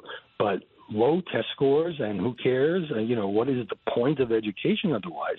It is amazing how many journalists have gotten into trouble. Not that you would get into trouble with the woke newsroom of the New York Times, because they go on Twitter and they think they're just talking to their friends. Yes. And they vent and they seem very, very political. I mean, it'd be something to be reported in a neutral tone, like, hey. On the other hand, to embrace it, I think tells you where we are. There's no line between reporting an opinion and activism is just dissolving. And you're right. In this instance, not knowing who it was, you would think it would be some wild-eyed activist, but no. Well, I did. That's what I thought. I assumed. I didn't even bother to check who had tweeted it until Carol Markowitz highlighted it. And I was like, holy cow. Because I think the point that was made on the panel was appalling. I think massively overstating the risk of school shootings, although obviously it's a horrible thing. And I supported the bill, for example, that just got passed and signed into law. I think to say that, that's what keeps us up at night, but, falling test scores and academic progress inhibited, that's sort of like an afterthought. That is a terrible point for an educator to make. And you had this person saying, fire emoji, mic drop, and it's a journalist assigned to the issue of education policy at the paper of record. I mean, it is just the mask is off for so many of these folks, and how it seems like they don't care. They just don't care if they are identified as a left-wing activist. They feel like that's part of the job, I guess. And if someone doesn't like it, then they're probably some knuckle-dragging right-winger. And if their approval ratings, the media generally, is in the toilet, it's the great unwashed having a tantrum. We're not going to change. And I just think it's so destructive overall to their credibility, and they seem to be perfectly comfortable with that. Well, they don't care unless their bosses care. And increasingly, some bosses do, and others are like, let the newsroom do what it wants because we'll just have another woke controversy. So I will watch that with great interest, Guy. Yeah, the bosses are afraid of the journalists. They're afraid of the newsroom. They're afraid of the inmates in the asylum. And so this is what you get. And I am afraid it will get worse before it gets better, if it ever gets better. And on that very cheerful note, Howie Kurtz, we've got to run. Fox News Channel's Media Buzz host every Sunday at 11 a.m. Eastern. Catch his podcast, Media Buzz Meter, at foxnewspodcast.com, plus other notes at Howard Kurtz on Twitter. Howie, always appreciate your time. Thank you. Many thanks. The Guy Benson Show returns right after this. Fresh conservative talk. Guy Benson Show.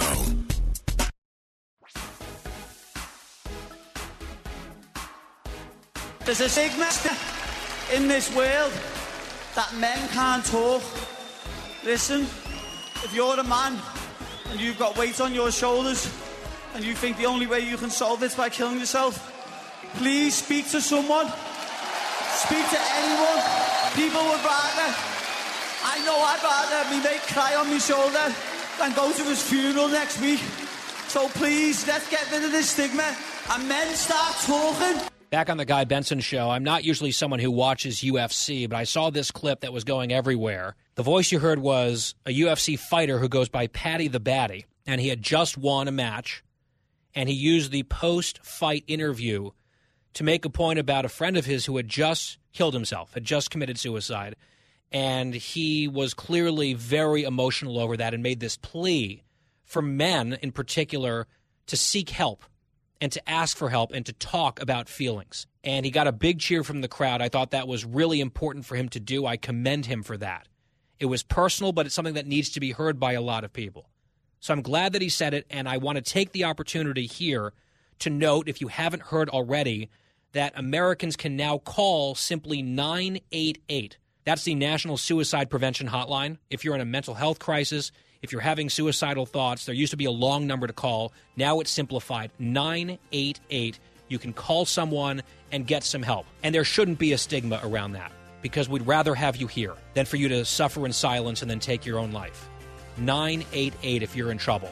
And I'm very glad that fighter said what he said. We need more of that. The Guy Benson Show returns right after this.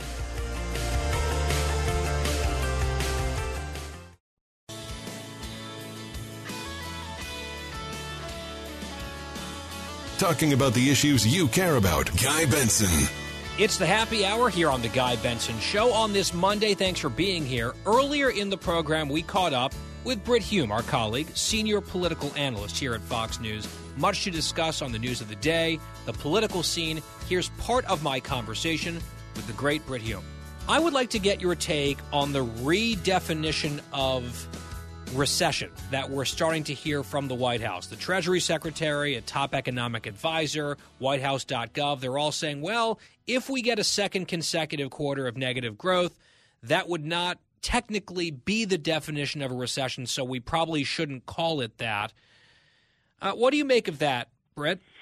For long as I can remember, Guy, going back many decades, the standard definition of a recession has been consecutive quarters of negative growth. So we've had one such quarter.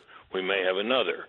And the White House doesn't like that definition apparently now and decides that it wants to use some other definition. Well, I scouted around a little today, Guy, to see what other definitions might be available. Well, here's one from Merriam-Webster's dictionary: a period of reduced economic activity. I can't believe they would like that one better. But when you get down to it, when you're in a recession, politically, you don't like the word, but what really matters is what people are feeling and experiencing in their own lives.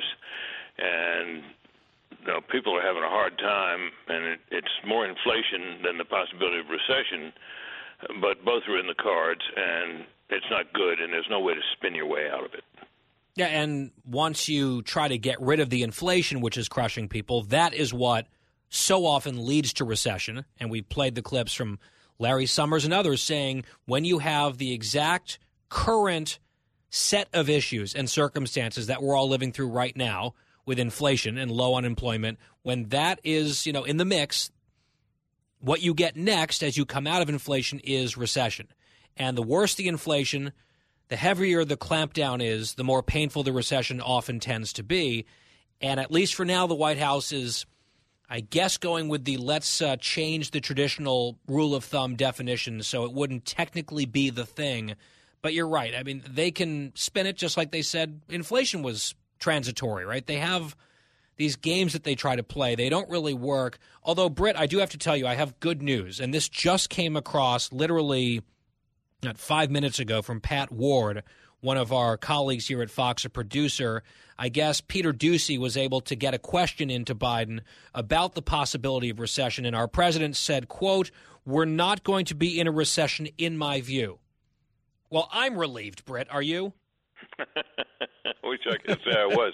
Look, we can certainly hope that this quarter will turn out to be, flat or a little bit of growth. That would be good. We all it might be. For that. Hope for that. But the thing, in this current circumstance, what makes it so sort of dangerous politically and economically is that we're in the presence of this such strong inflation, and it has shot up so quickly. And it's felt in the trouble with inflation from a political standpoint is that literally everybody feels it. Even people who can well afford to pay the higher prices notice them and don't like them. So that is issue one. And if we get recession on top of that, what people are earning now is being depleted by inflation. If people start losing their jobs, which inevitably will happen in a recession, we could have a political circumstance going into the 2024 presidential cycle as negative for the incumbent president's party as any I've seen in a very long time. Britt, on the issue of immigration, in the last hour we played a clip just from last week of the DHS secretary. He was in Aspen, having a beautiful time with beautiful places, beautiful faces in a beautiful place, Aspen, Colorado. And he was asked, or it was brought to his attention, the issue of the border crisis. And he said, I think we have the clip down, if we can just play, this is Mayorkas last week. The border is secure. The border, we are working to make the border more secure. That has been a historic challenge. The border is secure. And they've been saying this. This is the official White House line since day one. Bill Malugin, who is covering the border as closely as anyone in the country, his DHS sources, and we mentioned this last hour as well, now say there have been more than 500,000 known gotaways since October 1st. And last fiscal year, that number of known gotaways was close to 400,000. They've already blown past that since October, more than 500,000. And just a couple months of this from now, if this continues even close to this clip, they'll be at 1 million known gotaways under President Biden. And these people go on television, go under oath, go to speaking engagements, and just breezily say that the border is secure. I mean, maybe it's the same answer or a similar answer, Britt, to their spin on the economic data, but it just is so divorced from the reality that people are seeing on the ground, especially if they're down in a border community. I can't imagine that the talking points really make much of an impact when people just attach very little credibility to them for good reason. It's like saying, who do you believe, me or your lying eyes? Mm-hmm. Because it's palpably true that the border obviously is not secure. My full interview with Britt Hume available online at GuyBensonShow.com. Also on our free podcast, it's the entire show every day, on demand, totally free. GuyBensonShow.com, FoxNewsPodcasts.com, or wherever you get your podcasts. When we come back, the home stretch, we talked about tattoos on the show recently. Producer Christine might be getting one. In fact, maybe as we speak. There's a twist that involves branding that we will discuss right after this. For the full interview and more, go to GuyBensonShow.com.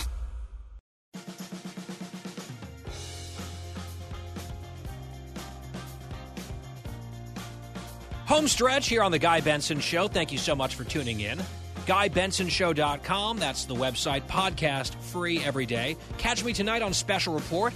I'll be on with Brett Baer, Molly Hemingway, and Juan Williams. I think we're on set tonight in the big studio here in D.C.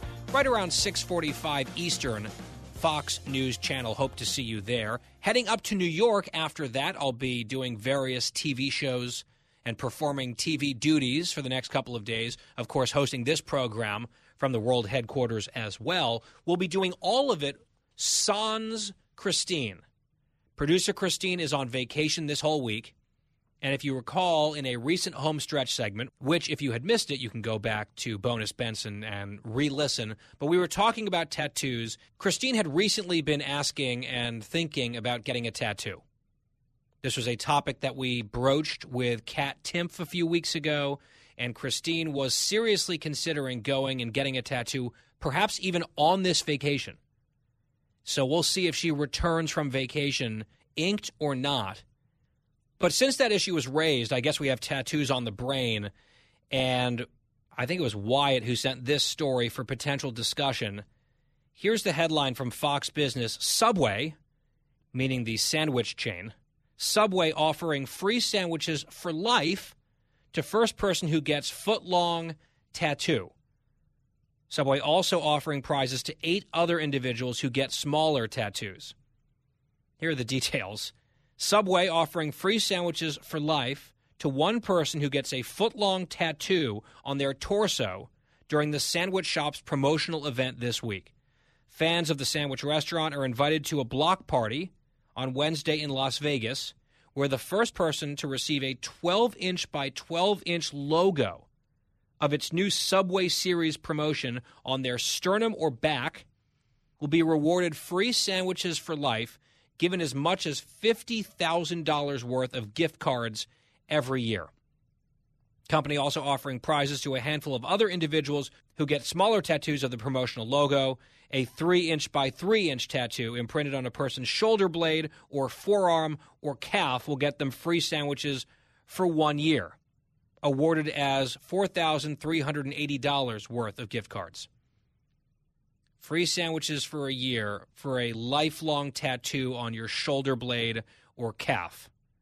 What a deal. Fans can also receive free sandwiches for a month if they get a 2-inch by 2-inch logo tattoo. So they're trying to, I guess, get some publicity out of this, and it's working because we're doing it right here. But during our conversation about this earlier, Dan, our engineer, confessed that he is, in fact, a fan of Subway. I will go to Subway very occasionally. I have one order that I tend to like, and I always get it because I am not generally someone who frequents Subway. And I'm not going to criticize you, Dan. I just will say you live in the New York area, and you do have better sandwich options available to you. So I'm a little bit confused. What is it about Subway that you love so much?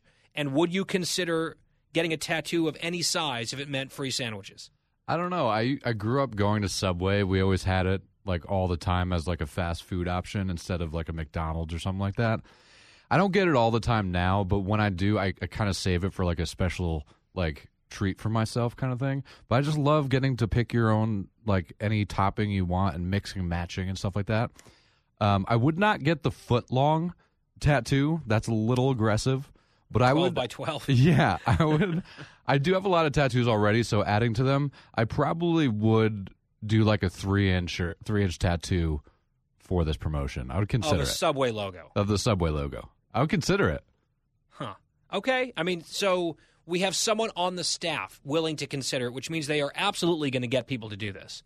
I think maybe they felt like they could get us to talk about it, but no one would actually get something this size, a monstrosity, on their body forever. But if Dan's willing to do it as a maybe, within our pool of 4 people at the show, there's going to be someone, especially out in Vegas. Is there a caveat to it where you can get it covered up afterwards, you think? Or do you have to keep it forever? That I don't know. I have not read the fine print on this offer, believe it or not, but I think the goal would be to get some of this advertising. I guess you could get it removed, which works to varying extents from what I understand. I'm just not a tattoo person myself, so it's all sort of like foreign to me. Wyatt, I would ask you if you would do this, but I think we all understand the answer to that question is no. However, you posed a very interesting question that's related to all of this. Setting aside Subway, setting aside this promotion and that logo, if you could pick a company and you would agree to get a tattoo of their logo on your body permanently in exchange for free product for the rest of your life, what would you choose? Do you have an answer to that, or are you still saying no? Well, this is tough because, I mean, there's 2 companies that come to mind. Of course, the Wall Street Journal. I would possibly get a WSJ logo on my forehead if it meant I got a lifetime subscription to the Wall Street Journal. And then, wow. And then also, I actually would. I'm not a tattoo person. I don't think I really would ever do it. But if it meant that I can get free Rook coffee for the rest of my life, and their logo is pretty cool. It's a little bird and this circle thing. I would maybe do it. Not a big one, but maybe just a small little circle. I would maybe do that if I got free coffee for life. All right, so I was thinking about this, and my overall inclination and answer is no. I'm not getting a tattoo, period. However, if there was potentially a deal where I could get the product of the company forever, for free, for life, if I got the tattoo of their logo, I think you're thinking too small, Wyatt, because the Wall Street Journal, I mean, it's a newspaper. It's not that expensive. Coffee, not that expensive. I would go for a very expensive product. So I would maybe get like a NetJets tattoo. So I could have private jets wherever I want to go forever. Or like a United Polaris tattoo for their first class, and I could fly wherever I want first class for the rest of my life. Or, you know, a major hotel chain like Four Seasons, or I don't know, one of the other big chains where I could stay at resorts and hotels in any city that I wanted whenever I felt like it. I feel like that would be like a much bigger ticket item where it would be more worth it in terms of the cost-benefit analysis. Maybe I'm overthinking it. Maybe it needs to be something that is closer to the spirit of the Subway offer, which I think Wall Street Journal subscription and Rook Coffee, I think fits in that box. I'm talking about something several levels above that, but I think for good reason. And because you posed it in a very open-ended way, lifetime access to the product in exchange for a tattoo, I decided to go sky's the limit and go high-end travel was where my brain went almost immediately. See, I thought you would have gone Coke Zero. Free for life. That was my first thought was Coke Zero or even long drink, right? But those things in the scheme of things are inexpensive, right? I can get, even at its most marked up ridiculous at an airport, I can get a 20-ounce bottle of Coke Zero for like $4, which is not cheap for carbonated beverage, but it's still $4. Getting a first-class ticket round trip to Europe or something, or a private jet wherever I want to go, which means I could go on vacation and even take Roy. We could bring friends with us, no charge to us, unlimited. I mean, you're talking about tens of thousands of dollars, probably hundreds of thousands of dollars a year. So I'd be willing to eat it. I'd be willing to put down $4 for my Coke Zero to bring it aboard my, like, G6 or whatever to take me and Adam and Roy and a couple friends to fill in the blank spot. Just don't tell Christine about this because she would insist as a best friend that she come along. So we'd have to keep that secret from her if I were to get this. I also think that NetJets would probably not agree to this whole setup because I don't think it's exactly what they're going for. It's not their vibe. And they know how expensive their product is. But because I get to set the terms in this hypothetical, that's the answer. I have one more option for you. If the Yankees said free tickets for life, would you get a big Yankees logo on you? Or just like a sports team, like one of my favorite sports teams, where I could get season tickets for life. That is something I would consider. I still think the other options are more appealing and would be worth more. But people get sometimes tattoos of sports teams that they root for as a normal thing to do. So it would be a less bizarre tattoo to get than a corporate logo. That has nothing to do with athletics and, rooting for a franchise and loyalty and all of that. So that's not bad. That's one that I would at least think about. And it also depends, like, how big? Could it be concealed somewhere? Would I be able to pick my seats? How many tickets would I get? But, I would consider that. That would be at least something that I would give a hard look at. Not a bad option. Better than the other one that you mentioned, I think, just in terms of value. All right, you can think about yours. And as I said, Christine might be getting a tattoo literally right now as we speak because she was threatening to go get a tattoo on this vacation. And I guess we'll just have to wait and see because she'll be back on Monday. Maybe she'll have a whole, sleeve tattoo down the side of her arm, just the full arm. I'm going to guess, my bet is that she's not going to go forward with it. She's not going to go through with it, at least on this vacation.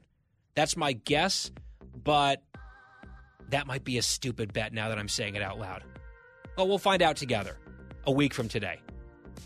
In the meantime, I've got to run. TV coming up, 6:45 Eastern, Fox News Channel. I'll be on the special report panel. Then back here on the radio from New York the rest of the week starting tomorrow. Same time as always, 3 to 6 p.m. Eastern for The Guy Benson Show.